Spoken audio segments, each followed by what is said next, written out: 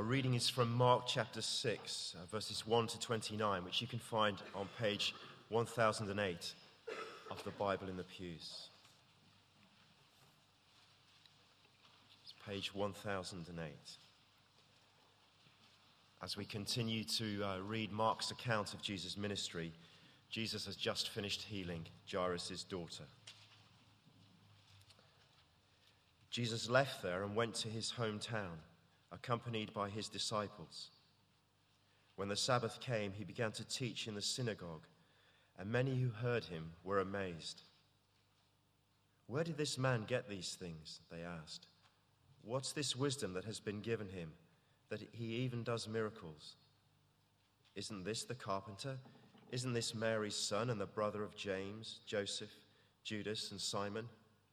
Aren't his sisters here with us?" And they took offense at him.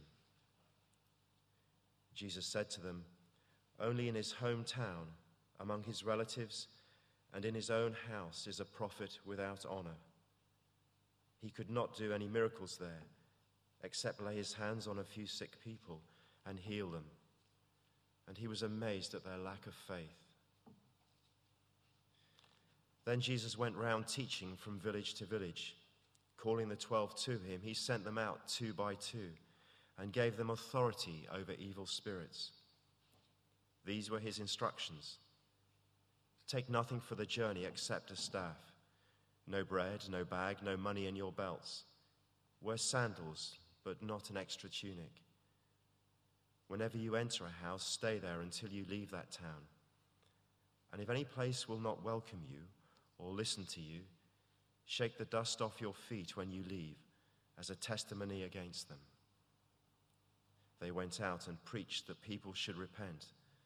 They drove out many demons and anointed many sick people with oil and healed them. King Herod heard about this, for Jesus' name had become well known.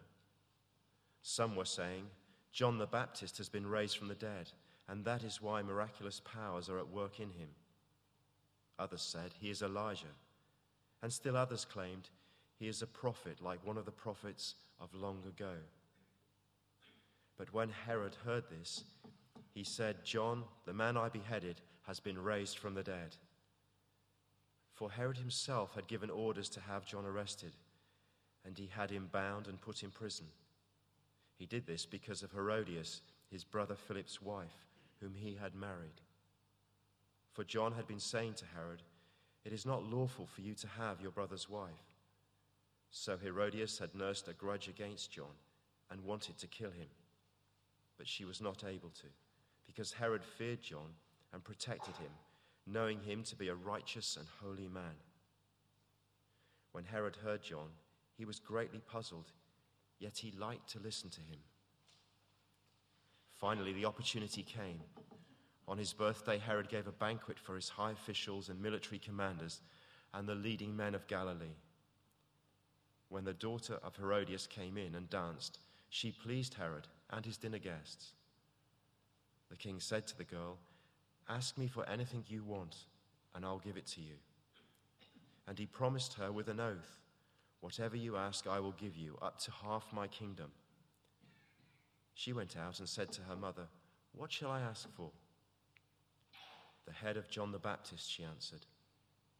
At once the girl hurried into the king with the request, "I want you to give me right now the head of John the Baptist on a platter."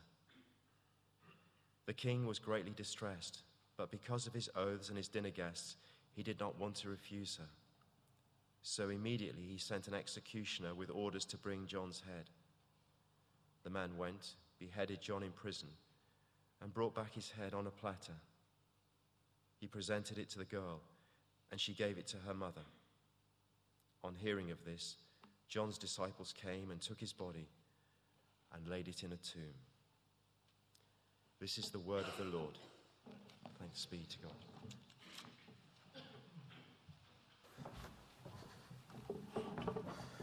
Well, good morning. Do keep Mark chapter 6 open. If you've just shut it, do open it back up. We're going to look straight in. But let me pray for us just before we look at it together. for your word. We thank you that it is your word, that it has authority over each of our lives. And so we pray as we look at it this morning that we would respond rightly to it and to what it teaches us. Would you give us soft hearts and ears that are ready to hear and lives that are ready to apply. We pray in Jesus' name for his glory. Amen. Well, I wonder if you're somebody who has a tendency to sit on the fence when it comes to decision making. You like to keep your options open rather than take the plunge one way or another. Perhaps you're the person in a conversation who doesn't like to offend with your opinion, even if it might be right, and so you stay quiet and nice and neutral. Perhaps you're the person on the social media site Facebook who frustratingly clicks maybe to every invitation they get on that site. Maybe you're the person who is preaching this morning and you decide it would be a better idea to sit on the fence about whether you print your sermon out on Saturday night or Sunday morning. Well, I wonder if you sit on the fence when it comes to Jesus.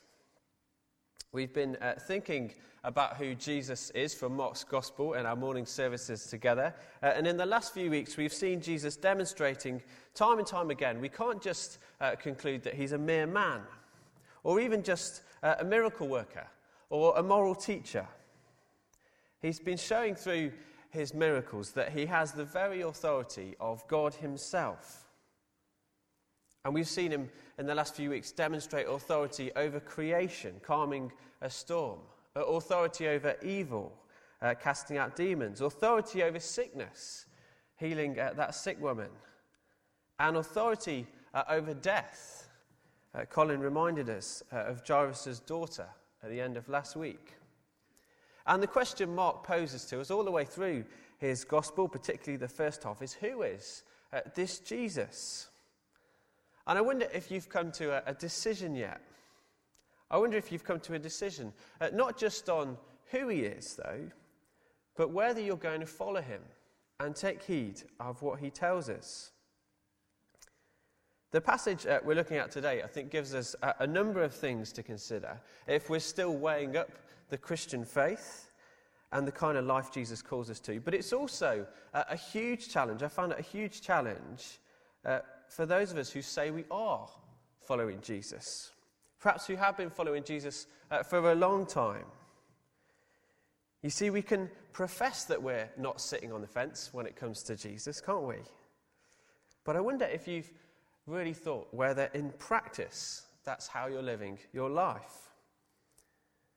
Well, in Mark 6, we come to the end of a section where Jesus has been demonstrating his authority, and it ends with this rather uncomfortable little story of Jesus going back to his hometown, where those most familiar to him, those who know him so well, they're outright unwilling to accept his authority. Verse 3, it's strong, isn't it? They took offense at him. They're offended, they're repelled by him.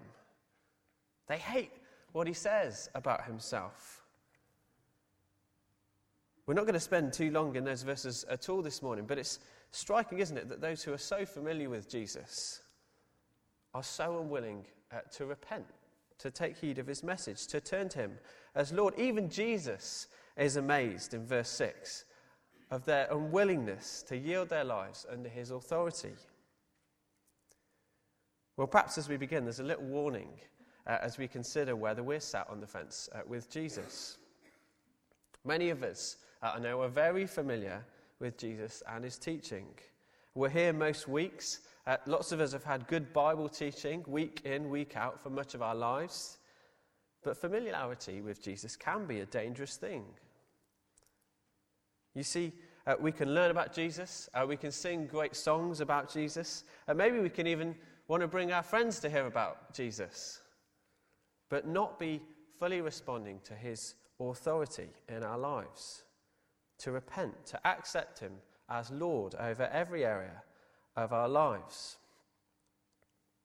Repentance, I think, is the central issue in this passage, particularly verses 7 to 29, which we're going to concentrate on this morning. It's the message that Jesus sends his apostles out to proclaim in verse 7 to 13.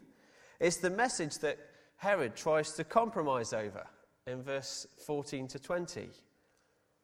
And then we see the consequence of that compromise, of not wanting to repent, that leads in the end to John the Baptist's death. In one of the commentaries, the title for this chapter was "A Head on a Plate." That's how it ends, isn't it? So we're going to look at those three sections in particular. Firstly, the call to repent. Secondly, the compromise of the king. And thirdly, the consequence of the compromise. So firstly, let's look at verse 7 to 13 and the call to repent. Jesus has been rejected, but he carries on with his mission. He calls and sends out his apostles to the surrounding villages and towns. And you notice their message is the same one as his. He doesn't try a different tactic. The message is repent. That's the message they're sent out to proclaim. God's king has arrived into the world that has been ignoring him. And the message is to turn back to him as Lord. Now, it's easy here, I think, to want to put ourselves into the story, isn't it? As those who are sent out into the world on Jesus' mission, and to start applying ideas for mission in this world, what it might look like today. Do we all need to wear sandals at Christianity Explored? It doesn't mean that. There are some principles we could apply. We're not going to go into them today, but the reason we're not going to go into them is because I don't think Mark allows us to jump into the story that quickly. Did you notice how careful Mark is with his language? He gives these particular men a specific name. He calls them the 12, verse 7, and later on he calls them the apostles in verse 30. The only other time in Mark we hear those names is back in chapter 3, where Mark specifically calls these men and promises to send them out with his authority to call people to repentance and to perform some of these miraculous signs. Unlike us today, they're specifically given this job to do. They're specifically given the authority of Jesus. I wonder what you'd expect Jesus to do with all of his authority. What you'd expect him to go and say. I wonder what you'd say if you had the authority of God. Well, his message is quite simple, isn't it? Verse 12. They go and proclaim that people should repent.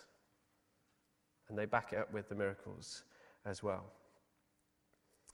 If we want to jump into the story here, we're actually those in the villages and the towns, aren't we? The ones who need to hear this message and to listen and respond. So although there are some good things to say about mission from this passage, maybe that's another sermon sometime, the primary application for us is not about being sent, but about being called to repent. Now, I know for many of us, you're probably thinking, this sounds such a familiar message. Move on to the next point. But just because something's familiar doesn't mean we shouldn't take heed of it again and again and again. It's dangerous to be over-familiar. Jesus' family are a prime example, aren't they? Repentance as well is not something we ever move on from. It's the way we start our Christian life, and it's the way we continue. We don't ever graduate. Perhaps you're wondering how I graduated if I skipped exams earlier. But we don't ever graduate from repentance. Colossians 2 verse 6 tells us this: as you received Christ Jesus, the Lord, as Lord, so walk in him. Carry on as you started. In other words, begin with repentance and carry on in repentance. I'm just going to pause and stop for a moment and just explain what we mean by that word. Often we hear repentance and we think it's a call to pull up our socks and to try to do better. Well, that's not really what repentance is. That's DIY religion. Perhaps we sometimes think of it as feeling really, really bad about the bad things that we've done. which might be a good thing. But just feeling bad on its own isn't repentance. Repentance is best understood as a change of mind. It's not just turning away from some behaviour. It's changing your whole outlook on life to say that Jesus is Lord, that he has authority over every inch of our lives. And when that change takes place, if it's genuine, well, it should result in a change in our actions. But we need a change of mind. You might remember that Terry's chocolate orange advert with Dawn French from a few years ago. If you've ever had a chocolate orange, you know it's broken up into different segments. And in the advert, you've got Dawn French comes along.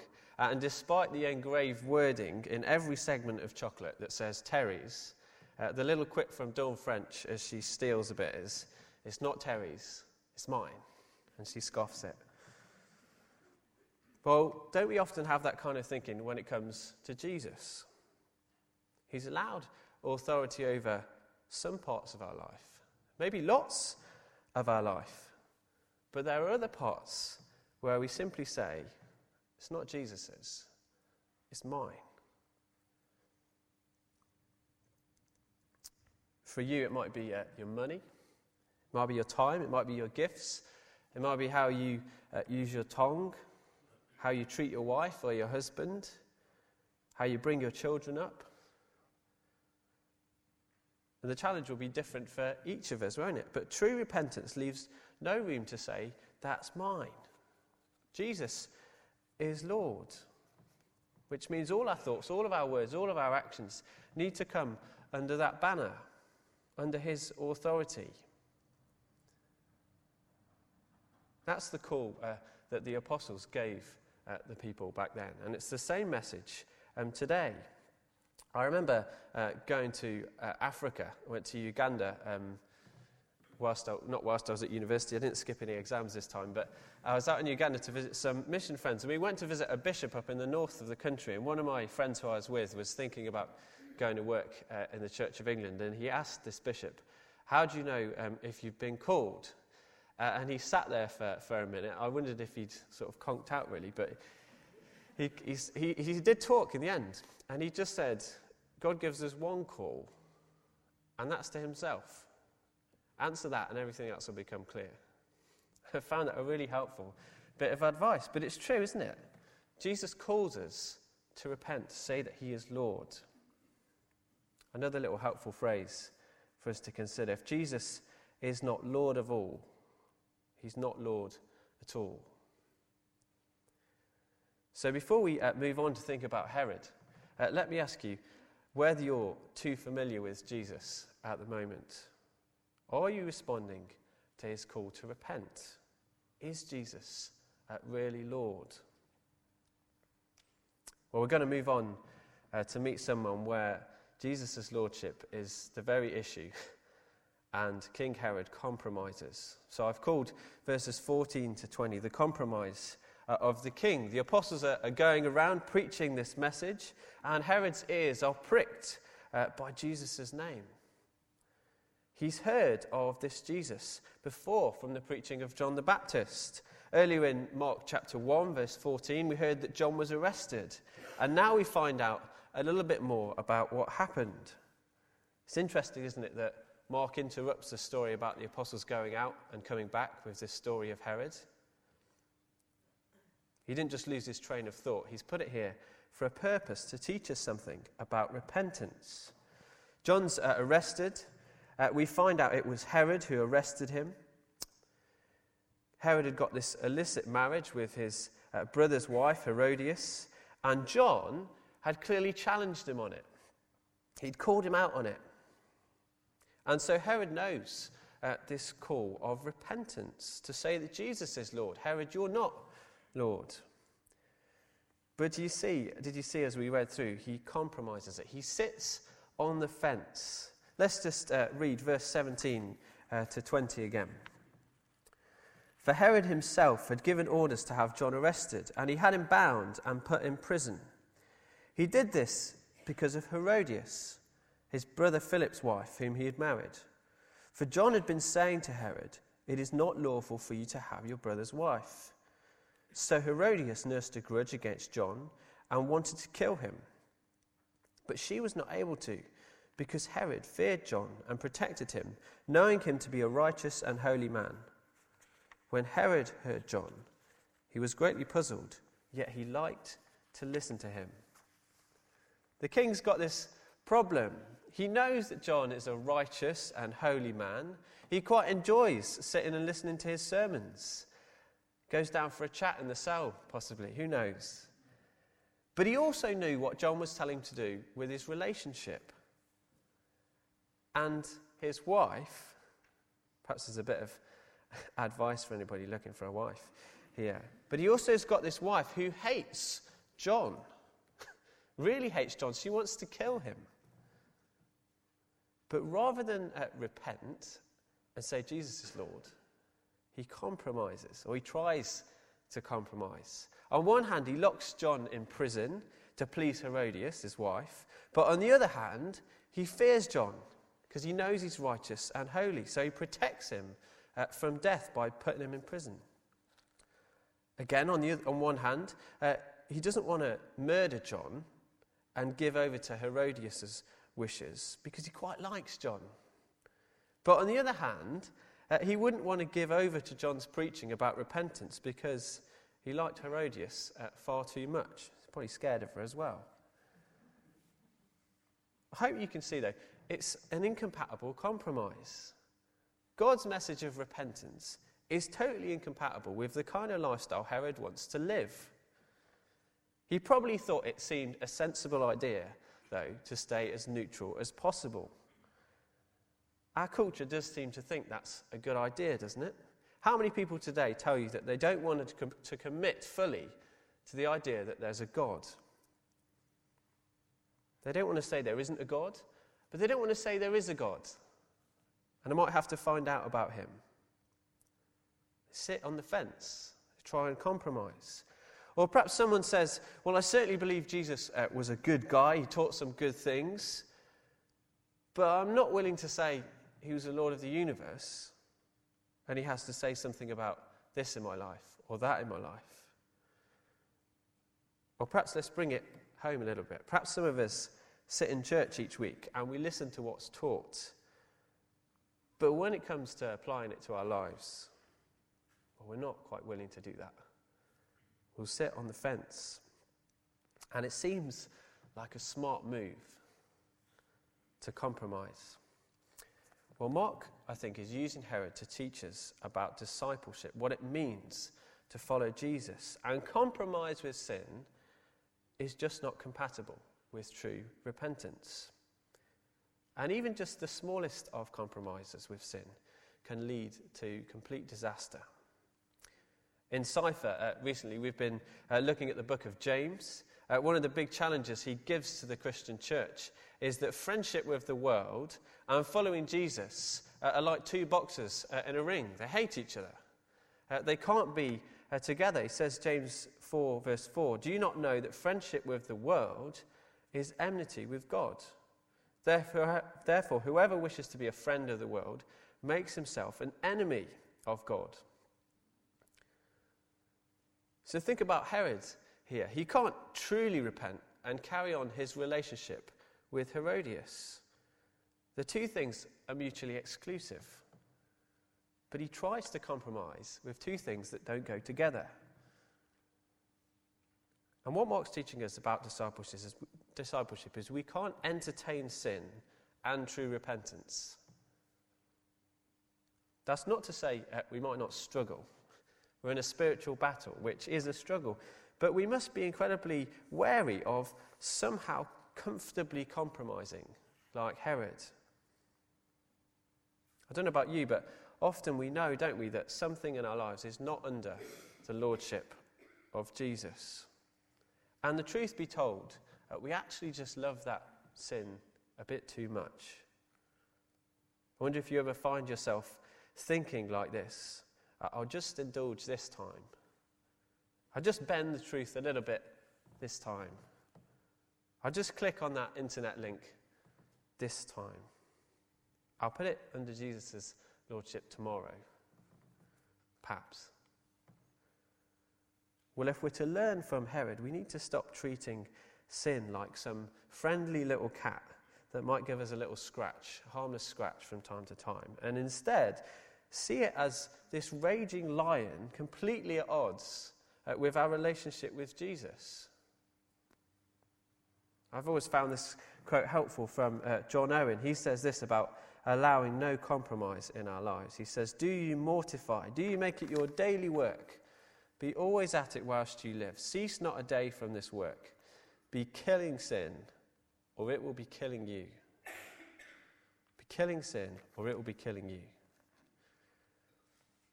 Continually compromising is a very, very dangerous game. And that's what we see in the final part of this passage.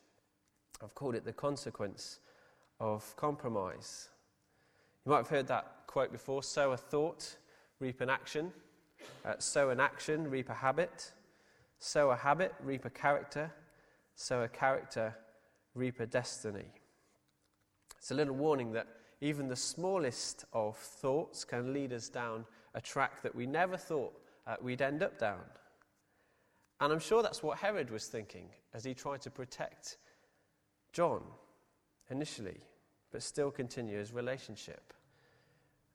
But it's amazing how it ends up, isn't it? That little compromise, or seemingly little compromise, grows into a situation where he ends up with John's blood on his hands.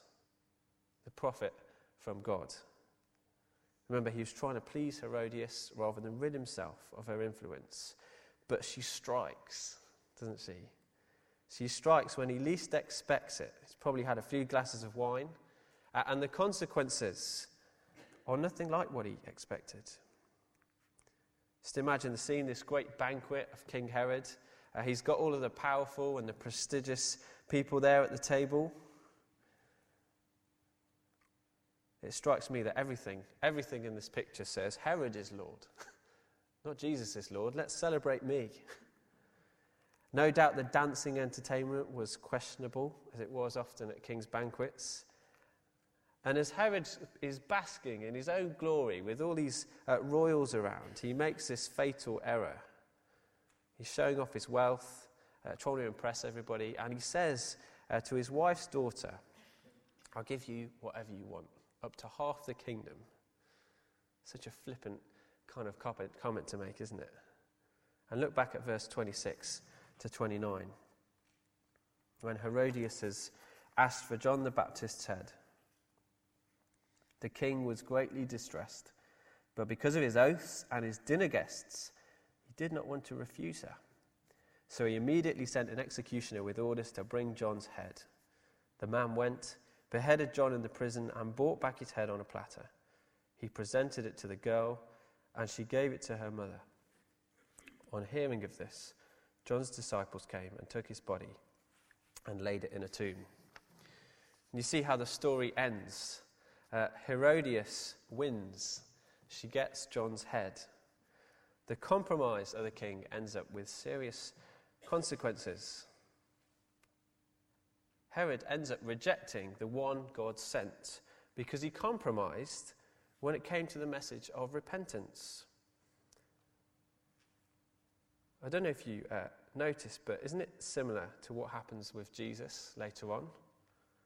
The world ends up rejecting God's Son because they wouldn't submit to his message of repentance. They refuse his authority, just as those so familiar with Jesus did. Just look at the similarities for a moment. I think that Mark wants us to see what's going on. Herodias wants John dead, but she has to wait for her opportunity to get John in verses 19-21. She's waiting for this opportunity. Then you've got King Herod, the man with the power. Well, he gives in to the pressure and he hands John over to be executed, verse 27. And you notice that strange little remark at the end in verse 29? Why bother include that John's disciples came, took his body and laid it in the tomb? Why do we need to know that? Well, can you see the similarity with Jesus? Later on, the chief priests and the scribes, they want Jesus dead, but they have to wait for their opportunity to get him. Pilate, the man with the power, gives in to pressure, and he hands Jesus over to be crucified. And the disciples take Jesus' body and put it in a tomb. Mark's teaching us of the consequences of ignoring the authority of Jesus over our lives. If we continually seek to compromise with sin, rather than change our minds to truly repent, to say Jesus really is Lord, we leave ourselves on this dangerous road. Every time that we compromise with sin, we try and sit in some neutral zone of safety. But the reality is we're becoming harder and harder to Jesus and his word. I have a friend who I was at school with, who I used to lead a Christian union with. It's interesting that he went off to university, got stuck into a Christian union. He probably went to his exams because he was a doctor, so he needed to. I did go to the exam, I just left a bit early. But he was living his life as a Christian, and off he went to his placement, and he stopped going to church. Not really regularly, but perhaps he just stopped going every other week. And he became harder and harder to it. And a couple of us met up with him at Christmas, and we tried to chat to him about it, encourage him to get back into church. And then we found out that the reason he'd stopped going to church was because he got a girlfriend who wasn't a Christian. And then we found out they decided to move in with one another. And I don't know where he is now. Well, I know where he lives, but I don't know where he is Christian-wise. But it was those little decisions about going to church, those little decisions about, interestingly, a relationship again. It's a strong pull. When we harden ourselves to one bit of God's lordship over our lives, we could find ourselves rejecting Jesus completely, even though perhaps we didn't intend it. So let me finish. If you've identified this morning with some area of compromise that isn't responding to that true call to repentance, well, don't just leave it till tomorrow. Be killing sin, or it will be killing you. There's a good reason, isn't there, that the psalmist says, "Today, if you hear his voice, do not harden your hearts." Whether you're familiar with Jesus, like his family was, or whether you wouldn't call yourself a Christian, don't sit on the fence. Don't try that compromise game.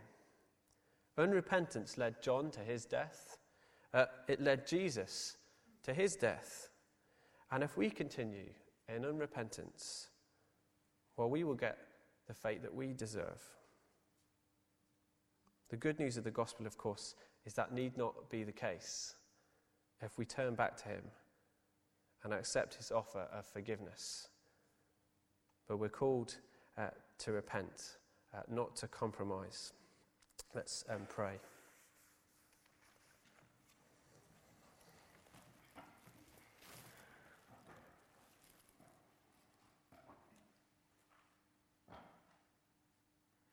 Heavenly Father, we thank you that you know each one of our hearts.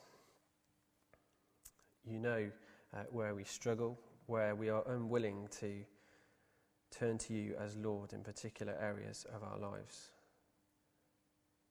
And we pray that you would help us to recognize again the authority of the Lord Jesus over every area of our life. And we pray that we would not be those who compromise and wander and stray and ultimately find ourselves cut off from the Lord Jesus. We pray in his name. Amen.